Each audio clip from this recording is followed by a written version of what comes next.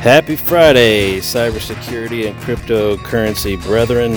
Hope everybody had a good week this week.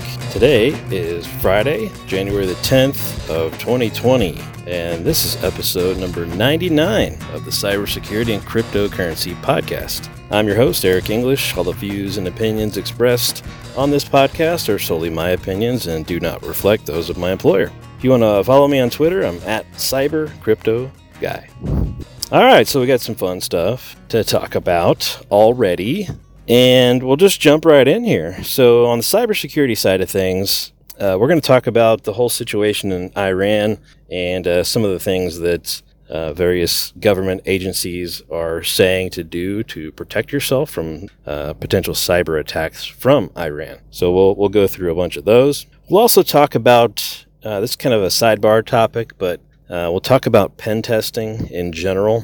We recently worked with a vendor on a pen test, and so I kind of want to share that experience with everybody, and so you guys can hopefully not have the same situation happen to you. So we'll talk about that quite a bit as our sidebar topic. We'll also talk about all the various crypto exchanges that were breached back in 2019. We'll talk about the list of those. We're also going to talk about the Telegram cryptocurrency and what's going on there, the news with that. We'll touch briefly on the Facebook Libra as well. We'll talk about some other big cyber attacks. One of them was Australia's foreign ministry. They were hit with a pretty big one, and Las Vegas, the city of Las Vegas. So we'll talk about those as well. Also going to talk about, for data breaches, a company called Life Labs. They do the DNA kind of stuff. We'll talk about that. We'll also talk about separating your work and personal life as far as mobile devices go, like your cell phone, for example, and some of the ramifications with combining the two, which a lot of companies do combine the two. So we'll talk about that. So there's also a pretty big vulnerability that's being exploited in the wild relating to some Android apps that were available in the App Store, which allowed a hacker group to get root access on some phones. So we'll talk about those apps and what happened there. We'll also talk about Google Assistant and what Google is now doing with privacy amid all the privacy concerns coming out here lately. So Google is trying to jump out in front of that, I'm guessing. So we'll talk about that a little bit. We'll also talk about an article that I saw here about how Apple is scanning your photos when you upload them into iCloud. We'll touch briefly on that. And of course, we'll talk about the Bitcoin price too, and where that's heading. And then there's another story here about some unremovable malware that came pre-shipped on some lower-end Android phones. So we'll talk about that too. And another kind of sidebar topic, we'll talk about various apps that you can get on your phone to create a firewall on your phone and be able to control the data that goes out of your phone. So that's kind of cool stuff too. We'll talk about the various apps out there for that and the ones I've tried. All right, so that's a lot to get to. So we'll start, this is mostly going to be cybersecurity today. We'll start with cybersecurity since there's so much to get to. We'll kick it off with the various firewall apps for your phone. And I've been testing a few of these. The most recent one I'm testing is called GlassWire. GlassWire, they've also got an installer for Windows as well. So essentially GlassWire, it's not free. They do charge, it's like $5 a year. So it's not the end of the world if you want to get the firewall feature on your Android device. And I'm just Android. I don't know about the iPhone perspective on this. I'm just going to speak to what I've experienced. So if you want those premium features, it's $5 a year. So it's really not too bad to get their firewall. And it also does some really cool data visualization in GlassWire to kind of let you know, which apps are the most talkative. Lots of kind of interesting statistics and stuff that you can watch. And you can really dive into a lot of those stats too and see which ones are sending out the most data. And then you can see what data they're actually sending out. Do some more investigating there. So GlassWire seems to be pretty slick, but again, it is $5. Not that that's the end of the world. $5 a year. There are some others out there that I tinkered with. One of the free ones out there that I used was called NetGuard.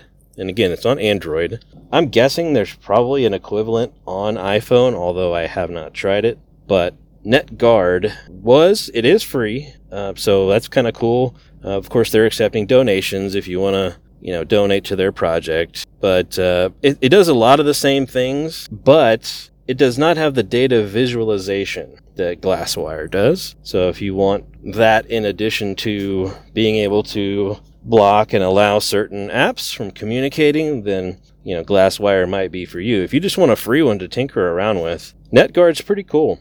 It's very straightforward. It's kind of turn it off or on kind of thing, and it does log, of course, which apps and what traffic goes in and out. The logs are very granular. You do have to turn those logs on, and of course it is going to use up more battery if those are turned on. But you do get a lot of great information from it, and you can really see anything and everything leaving your phone. So to me, that's pretty cool stuff, just to be able to see what all happens when just when you install an app. Does it immediately go out to the web and talk? Does it immediately check in and phone home somewhere? What happens the first time you launch the app? How much data does it send back to the home base or to the mothership? All kinds of interesting stuff there to consider. But those are the two that I've tried that I actually like. I did go ahead and pay the whopping $5 a year for Glasswire. So I wanted to kind of see all the quote-unquote premium features that they had. So I went ahead and paid the whopping $5 for that one. But I think either one does the same job, and they both appear to be doing a good job. Now, the interesting part about the firewall apps for your phone is that in order for these apps to even work, they have to essentially tell the phone that it's creating a VPN, when, of course, it's not creating a VPN. Basically, it's creating a loopback address so that anything you send out actually loops back into the phone so that application can then filter it out. Otherwise, the data would just go out of the phone and this app wouldn't be able to see it. So it creates the loopback to then send the data right back to the phone so that the app can analyze it and either block it or send it out. So in order to use it, you do have to turn on that quote-unquote VPN. And you might be wondering, well, can I use, NordVPN while this is also enabled? The answer is yes, but you can't use NordVPN via the app. You can, however, go into your settings in your phone and manually configure the NordVPN in there, but it will not work via the app. So you can still get protection from both.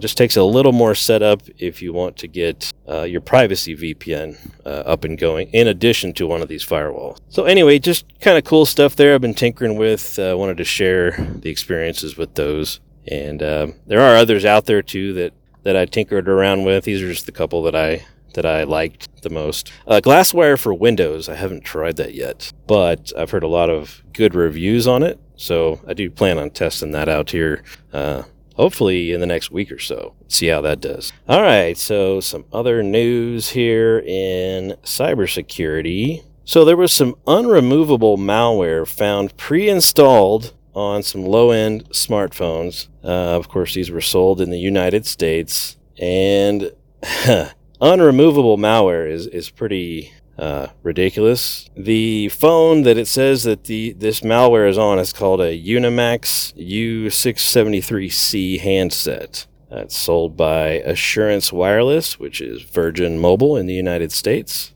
And what's interesting too is these cell phones, the telco that's selling the cell phones is part of what's called Lifeline, and it's a government program that subsidizes phone service for low-income Americans. Malwarebytes takes the credit for finding this unremovable malware, so kudos to them. They basically said that there's a backdoor that this malware creates, and they're basically saying that this backdoor is used by this Chinese-based company, and the company claims that it's used for over-the-air updates. But Malwarebytes was also saying that, hey, they could bypass the carrier, which in this case would be Virgin Mobile, and just send some sort of a malicious update directly to the phone. And the whole big deal with this is because apparently a bunch of apps were being installed without the user's knowledge. And unfortunately, when apps are added to your phone with zero knowledge and you didn't allow any permissions and things like that, of course, that's really scary to just all of a sudden say, hey, what's this new app on my phone? I didn't run an update or anything.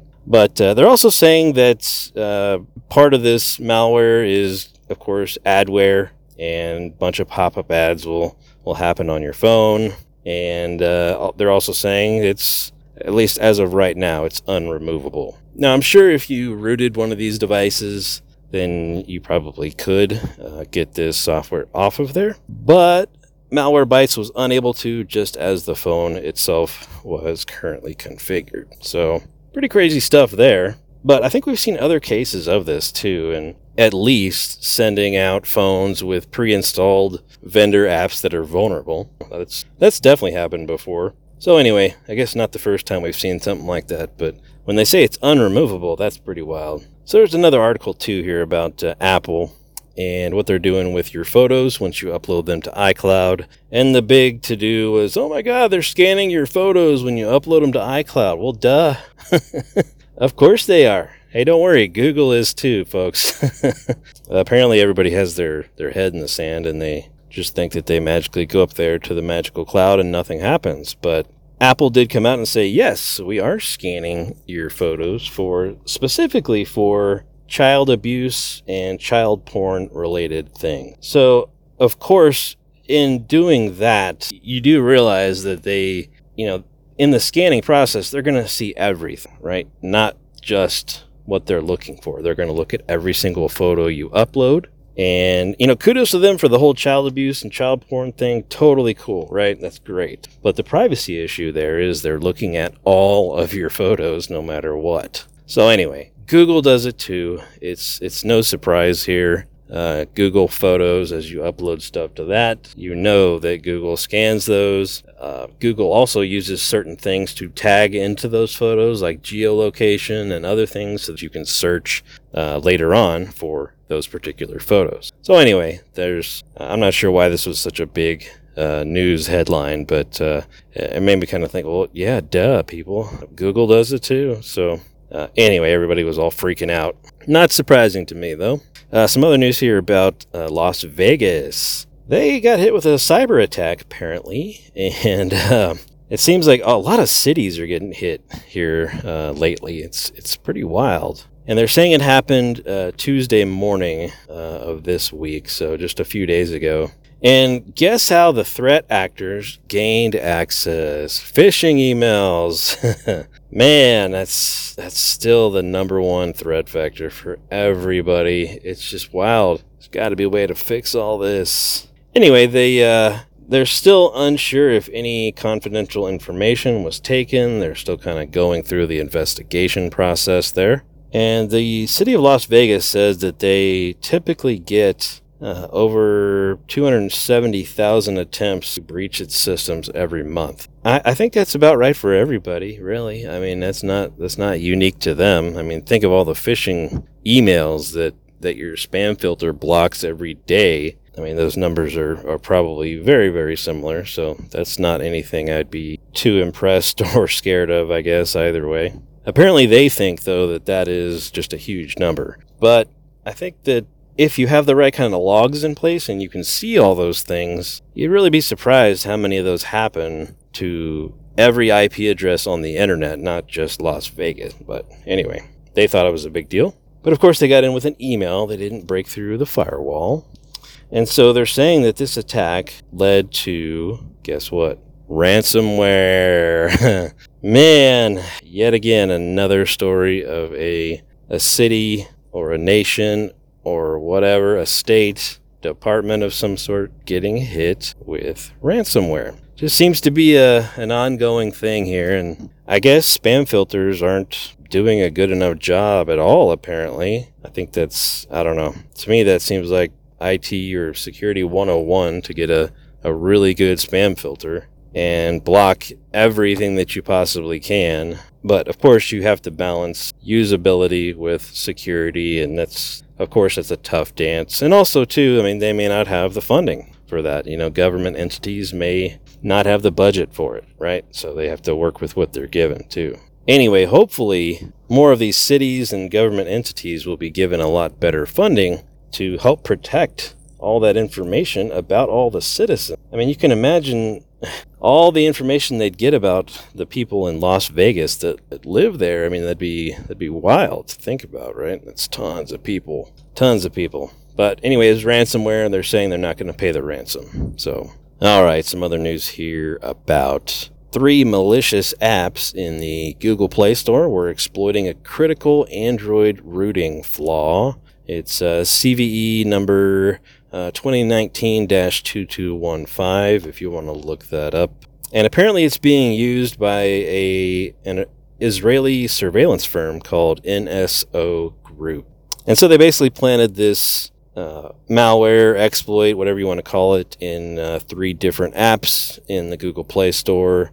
One of those apps was called Camero, one of them was called FileCrypt, and another one was called CallCam. So between all those 3 apps, they all had that same exploit code in it, and apparently they were saying that they were targeting very specific people for espionage purposes. So Trend Micro is the group that found this vulnerability, and they were saying that based on what they can tell, that this has been happening since March of 2019. That's like 7 or 8 months before it was even discovered. So anyway, that's a pretty wild story there. They did mention the specific phones that this apparent root exploit works on. There's a list of those here in the article. I will post it in the show notes, of course, along with all the others, so you can look at those various phones that were affected by that. All right, some other stuff here. LifeLabs is one of those DNA type companies. They're being sued, of course, for a data breach. I'm not sure how much these lawsuits are going to help, but essentially, you signed up to give them your DNA. You signed away your rights, and I don't know how much a lawsuit is going to help. Yes, they lost or got breached, and now that information or DNA that you gave them is now stolen, but it could have been prevented by you by not even giving them that DNA. And just like with anything out there, be really careful. I mean, DNA especially, just giving that stuff away. I mean, there's huge privacy issues there, of course. And the other terrible part is they charge you money for these things. And not only do they make money on what they charge you, but they also make money because they turn around and sell a bunch of that DNA information to third parties. And they make even more money on you. So you have to pay them so they can make more money on you. Personally, I don't exactly like that, but maybe it's just me. Anyway, always be careful with that kind of stuff. I mean, especially when you're going to a website and they want all your personal information. Use an alias. Use a burner address, burner phone number. Don't give them the keys to the kingdom if you can help it. Of course, financial systems, you don't really have a choice, but anything else, they get a burner address and an alias. The other big cyber attack was Austria's foreign ministry. And again, this was ransomware, of course. And there's very few details in this article about what happened, how the attack started. I'm going to go out on a limb here and I'm going to make a really bold claim that I bet it started with a phishing email. What do you bet? I'm really putting myself out there, huh? Anyway, just add to that list there of more ransomware breaches. All right, kind of a quick sidebar topic here about employees using their personal cell phones for work purposes. And, of course, there's a lot of software out there that can help divide that up and help protect, your company data, all that kind of good stuff. But not all companies can afford stuff like that. I mean, I've looked at, AirWatch, for example, which is now VMware. Their product is great, but it's really expensive. I mean, it's like $7 per device per month, and you add that up with 2,000 employees or something. I mean, it's staggering numbers. I mean, you might as well buy everybody a business cell phone and be done with it there. So anyway, there are programs out there that do help you protect your company data, but I think a lot of companies, especially smaller businesses, they don't have a way to do that. They can't afford it. They can't, force people to get a burner cell phone to use just for work purposes. And, you can think about all the various personal apps that people have on their phones. And especially you can think about people that, aren't as maybe tech savvy or privacy savvy or even security savvy. And they just go out to the App Store and they install whatever looks cool, and they just fiddle around with various games out there and, whatever else it is, all the social media apps in the world, and with little regard for privacy or security. And they're probably accepting all the permissions on all those apps. And that, of course, raises a huge, huge vulnerability flag there. And to me, that is probably a vector, like we heard about these 3 apps there that were delivering malware or being able to root somebody's phone just by installing this app. I mean, you can imagine being able to root someone's phone and then steal the data from their phone. I mean, that's going to become more common. And I do wonder too, like even with something like AirWatch, if you're using AirWatch and you got one of these apps that would root your phone, would that break AirWatch? Would you be able to circumvent the container for AirWatch? That's one thing I don't know, and they may have already tested, and they may say, oh, you can't do that kind of thing, but it always makes me think, what if kind of thing, and it's always a tough battle, and it's something that I constantly think about because just about everybody gets their business email on their phone, and business email is the primary method of communication for damn near every business on the planet. And of course, there's sensitive information in there, and it gets sent all around the world. And of course, phishing comes through in that same manner. It is obviously the biggest threat vector for every business, email, and yet people are walking around with it on their phones and giving various apps permission, and probably giving them permission to even see some of those emails. Or even better, somebody would download a no-name email client from the App Store that can read every single thing in your emails. Anyway, there's just so many different ramifications to think about there. So I guess the question is, does anybody force their end users to use a specific email client? Do you force users to encrypt their cell phone, or do you use something like AirWatch? If you don't have the money for AirWatch, what can you do there? So many things to think about. Do you just block email access on your cell phone altogether? I mean, that's one way, right? Certainly one way to do it there. But anyway, it's something I always struggle with, and always think about, and I don't have a good answer yet, but hopefully at some point I'll figure out something that actually works. But that's something that's been weighing pretty heavily on me here lately, trying to figure out what's the best route to go. Because there's so many different ways. Some are just not feasible, budgets and whatever else. Anyway, tough battle to fight there. If you have any ideas on what you do to fight that kind of stuff, I'd love to hear it. Hit me up on Twitter at CyberCryptoGuys. Send me some ideas. Love to hear it, because there's a lot of customers that out there that are asking that question, and I don't always have the greatest answer, unfortunately, because it's just so up in the air right now. All right, so we also said that we were going to talk about all of the different ways that the different government organizations that have been alerting us about the Iranian cyber attacks that could potentially be coming, and yada, yada, yada. And, what's kind of funny about all of them, I've seen some from the FBI and a bunch of others, and they're all quite vague.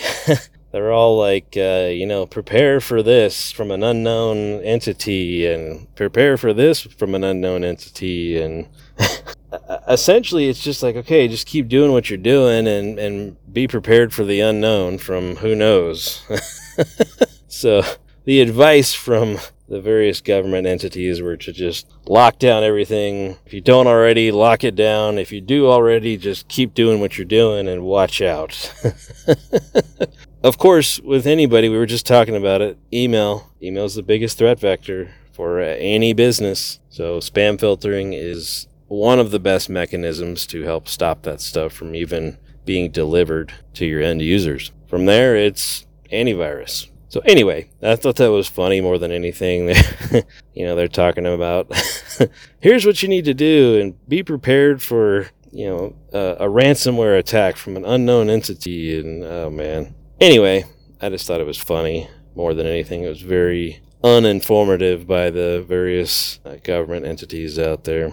All right. So this pen test that I had a company do recently, it was interesting, and the whole experience, I'm not going to name the company, of course, but the experience from the customer's perspective, which was mine, of course, and the customer, the experience was horrible. And we spent probably I don't know, I'd say a month, just kind of planning and scoping everything. And essentially, the short of it is that we agreed that, hey, you're going to test this specific network. You're going to try to pivot into any other network that you think you can, using any method that you want. You're also going to test these specific devices. You can run any kind of exploits you want.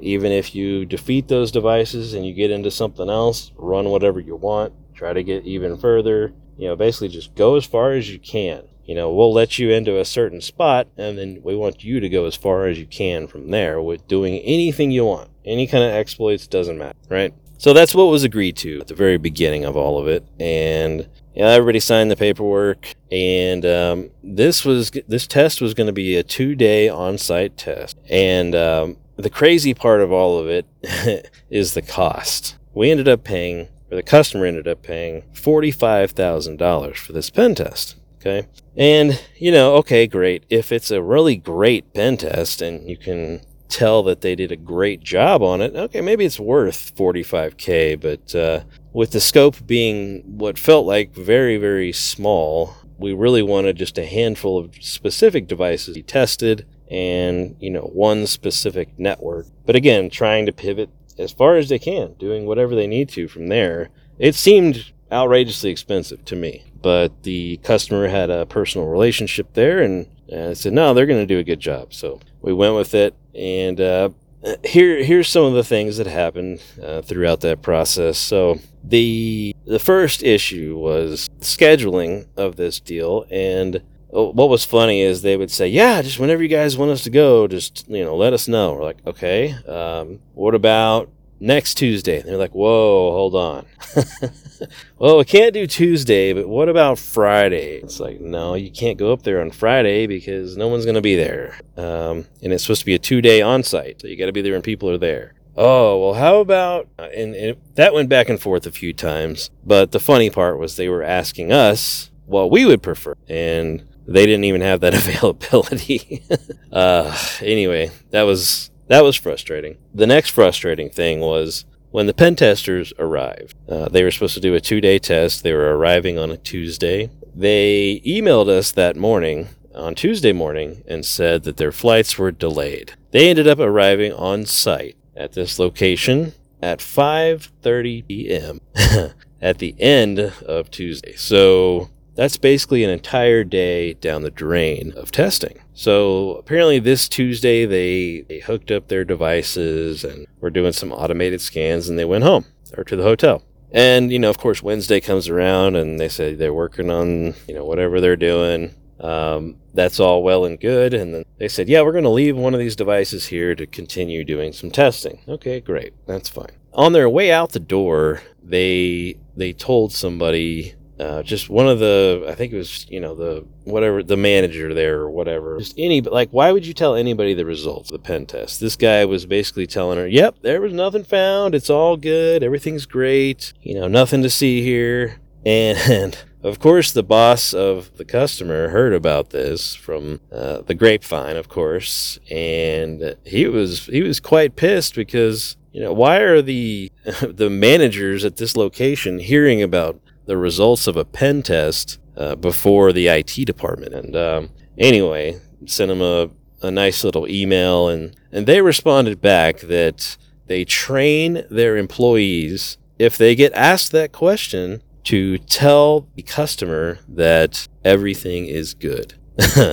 Okay, wouldn't you just say that's confidential and I can't talk about that? Anyway, it seemed very specific that they trained their people to say, nope, there's nothing wrong, no vulnerabilities, everything's good. That seemed really weird. Anyway, we continue on. The next few days pass, and their little device is on site, and they emailed us, I think it was that Friday, that same week. They'd left on Wednesday, and they emailed us and said, hey, can you go reboot our little device? And it's like, okay, well, it's going to take somebody a while to get to it. It's kind of in an obscure location, and people are working. He's like, okay, yeah, well, I mean, if you guys can go reboot it. And I was like, okay, well, did you train somebody there on where it is and how to reboot it? Is there something specific? And they're like, no, we didn't. Like, okay, dude, no, that's great. So we had to rely on somebody remotely who was not tech savvy to reboot this device. Luckily, it was kind of unplug, plug it back in kind of thing. However, they kept emailing us day after day saying, yeah, can you go reboot it again? Can you go reboot it again? Can you reboot it again? And of course, at this point, I'm losing a lot of confidence that the pen test is going well. I was already pretty much like, this is a horrible pen test. And finally, after multiple attempts to reconnect to their device, they kind of threw their hands up and said, well, I guess just ship it back to us and we'll see what we got. That doesn't exactly exude a lot of confidence there, and so we did. We shipped it back to them. And of course, Christmas break happened, and New Year's break happened, and we didn't hear anything from them. And this test ended probably the week before Christmas, right? And we waited and waited and waited, and I finally emailed them yesterday. Towards the end of the day, I said, hey, guys, we did this test like back in December before Christmas. Can you give us a status update on the reports? I get an email like 3 hours later saying, oh, yeah, we were just about to wrap that up and send you the reports. Okay, yeah, right. So in their report delivery, which I thought was really crazy, they basically said, okay, here's your reports. Let us know if you have any questions. That was it. They didn't say, hey, let's have an exit meeting and let's talk about, everything in the report. It was, hey, here's your report. Let me know if you have any questions. Personally, I've never had a pen test done. And even when I was doing pen testing, I would never just give someone a report and leave or, say, let me know if you have questions. Otherwise, see ya kind of thing. So that was interesting. And the worst part, get ready for this. We read through the report, and they basically ran a Nessus scan, and they used a very simple tool called NIC2 to run a web vulnerability scan, and they did CDP discovery, which is Cisco Discovery Protocol, to find other VLANs. Well, the problem with CDP is this customer doesn't even use Cisco products at all. So, of course, CDP wasn't found, and therefore they didn't find any other VLAN. And the whole issue, of course, was, the fact that they were supposed to have exploited anything that they found, right? And they found, that there was an outdated operating system and a couple of weak algorithms, and you could tell it was a Nessus scan. The verbiage was the exact same. And they claimed that nothing was exploited, although they didn't even talk about what exploits they tried, if they tried any, and that was quite frustrating because we expected them to be doing a lot of different things. And these devices specifically had a lot of different attack vectors, or so we thought, and that's what we talked about in the scoping call was, hey, let's try to attack all these different vectors, and let's make sure that we get these vectors because there's a lot. And I guess they didn't do that. They just ran their automated tools, put it into a report, and said, hey, here's your report. Let me know if you have questions. Anyway, I guess lesson learned there for the customer, but we still have a little bit to go here. We are gonna request an exit meeting with them since they didn't offer one to us freely, which was quite irritating. So we are going to ask them for the exit meeting to go over everything, and hopefully they have some better answers for us, but we're not exactly confident that they did a very good test for us. And it's unfortunate because the customer paid them up front. So anyway, and $45K to run a Nessus scan and use some other open source web vulnerability scanners. Man, talk about brutal. Some of the stuff he was testing, or they were testing, had web login pages and things like that. And they didn't even do any kind of SQL injection. They did a very simple brute force using a word list of, all the common default passwords. It was like a total of 50. How long did that take them to run? Come on, guys. That maybe took you 5 minutes to run your quote-unquote brute force. Oh, man. Anyway, it was brutal, and lesson learned there for that customer. But talk about terrible. This is 2 different pen test companies now that I've specifically seen that call their test a pen test, but don't actually exploit anything. So next time you get a pen test, make absolutely sure that if you want them to run exploits, you tell them and you make sure it's in the contract. Because we went back and looked at the contract, and unfortunately, their wording was so vague in the statement of work / contract that it essentially said that they would run some automated tools and that exploits would be attempted if possible.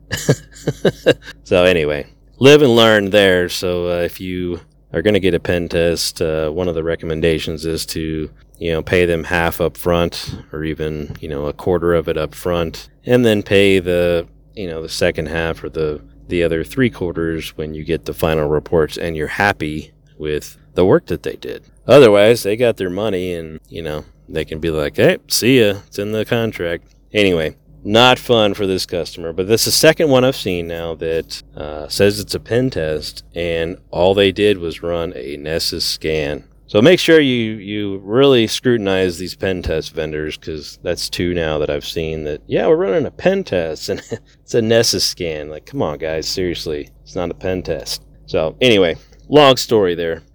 Because of that long story, I'm going to go ahead and cut off the podcast here. We'll skip the cryptocurrency stuff for today. We'll catch back up on that next week, but I don't want to make this podcast go too ridiculously long today. So with that said, if you want to follow me on Twitter, I'm at CyberCryptoGuy, at CyberCryptoGuy on Twitter. Check me out on there. I retweet a bunch of the articles that we talk about here on this show. Thanks for listening, and have a great weekend.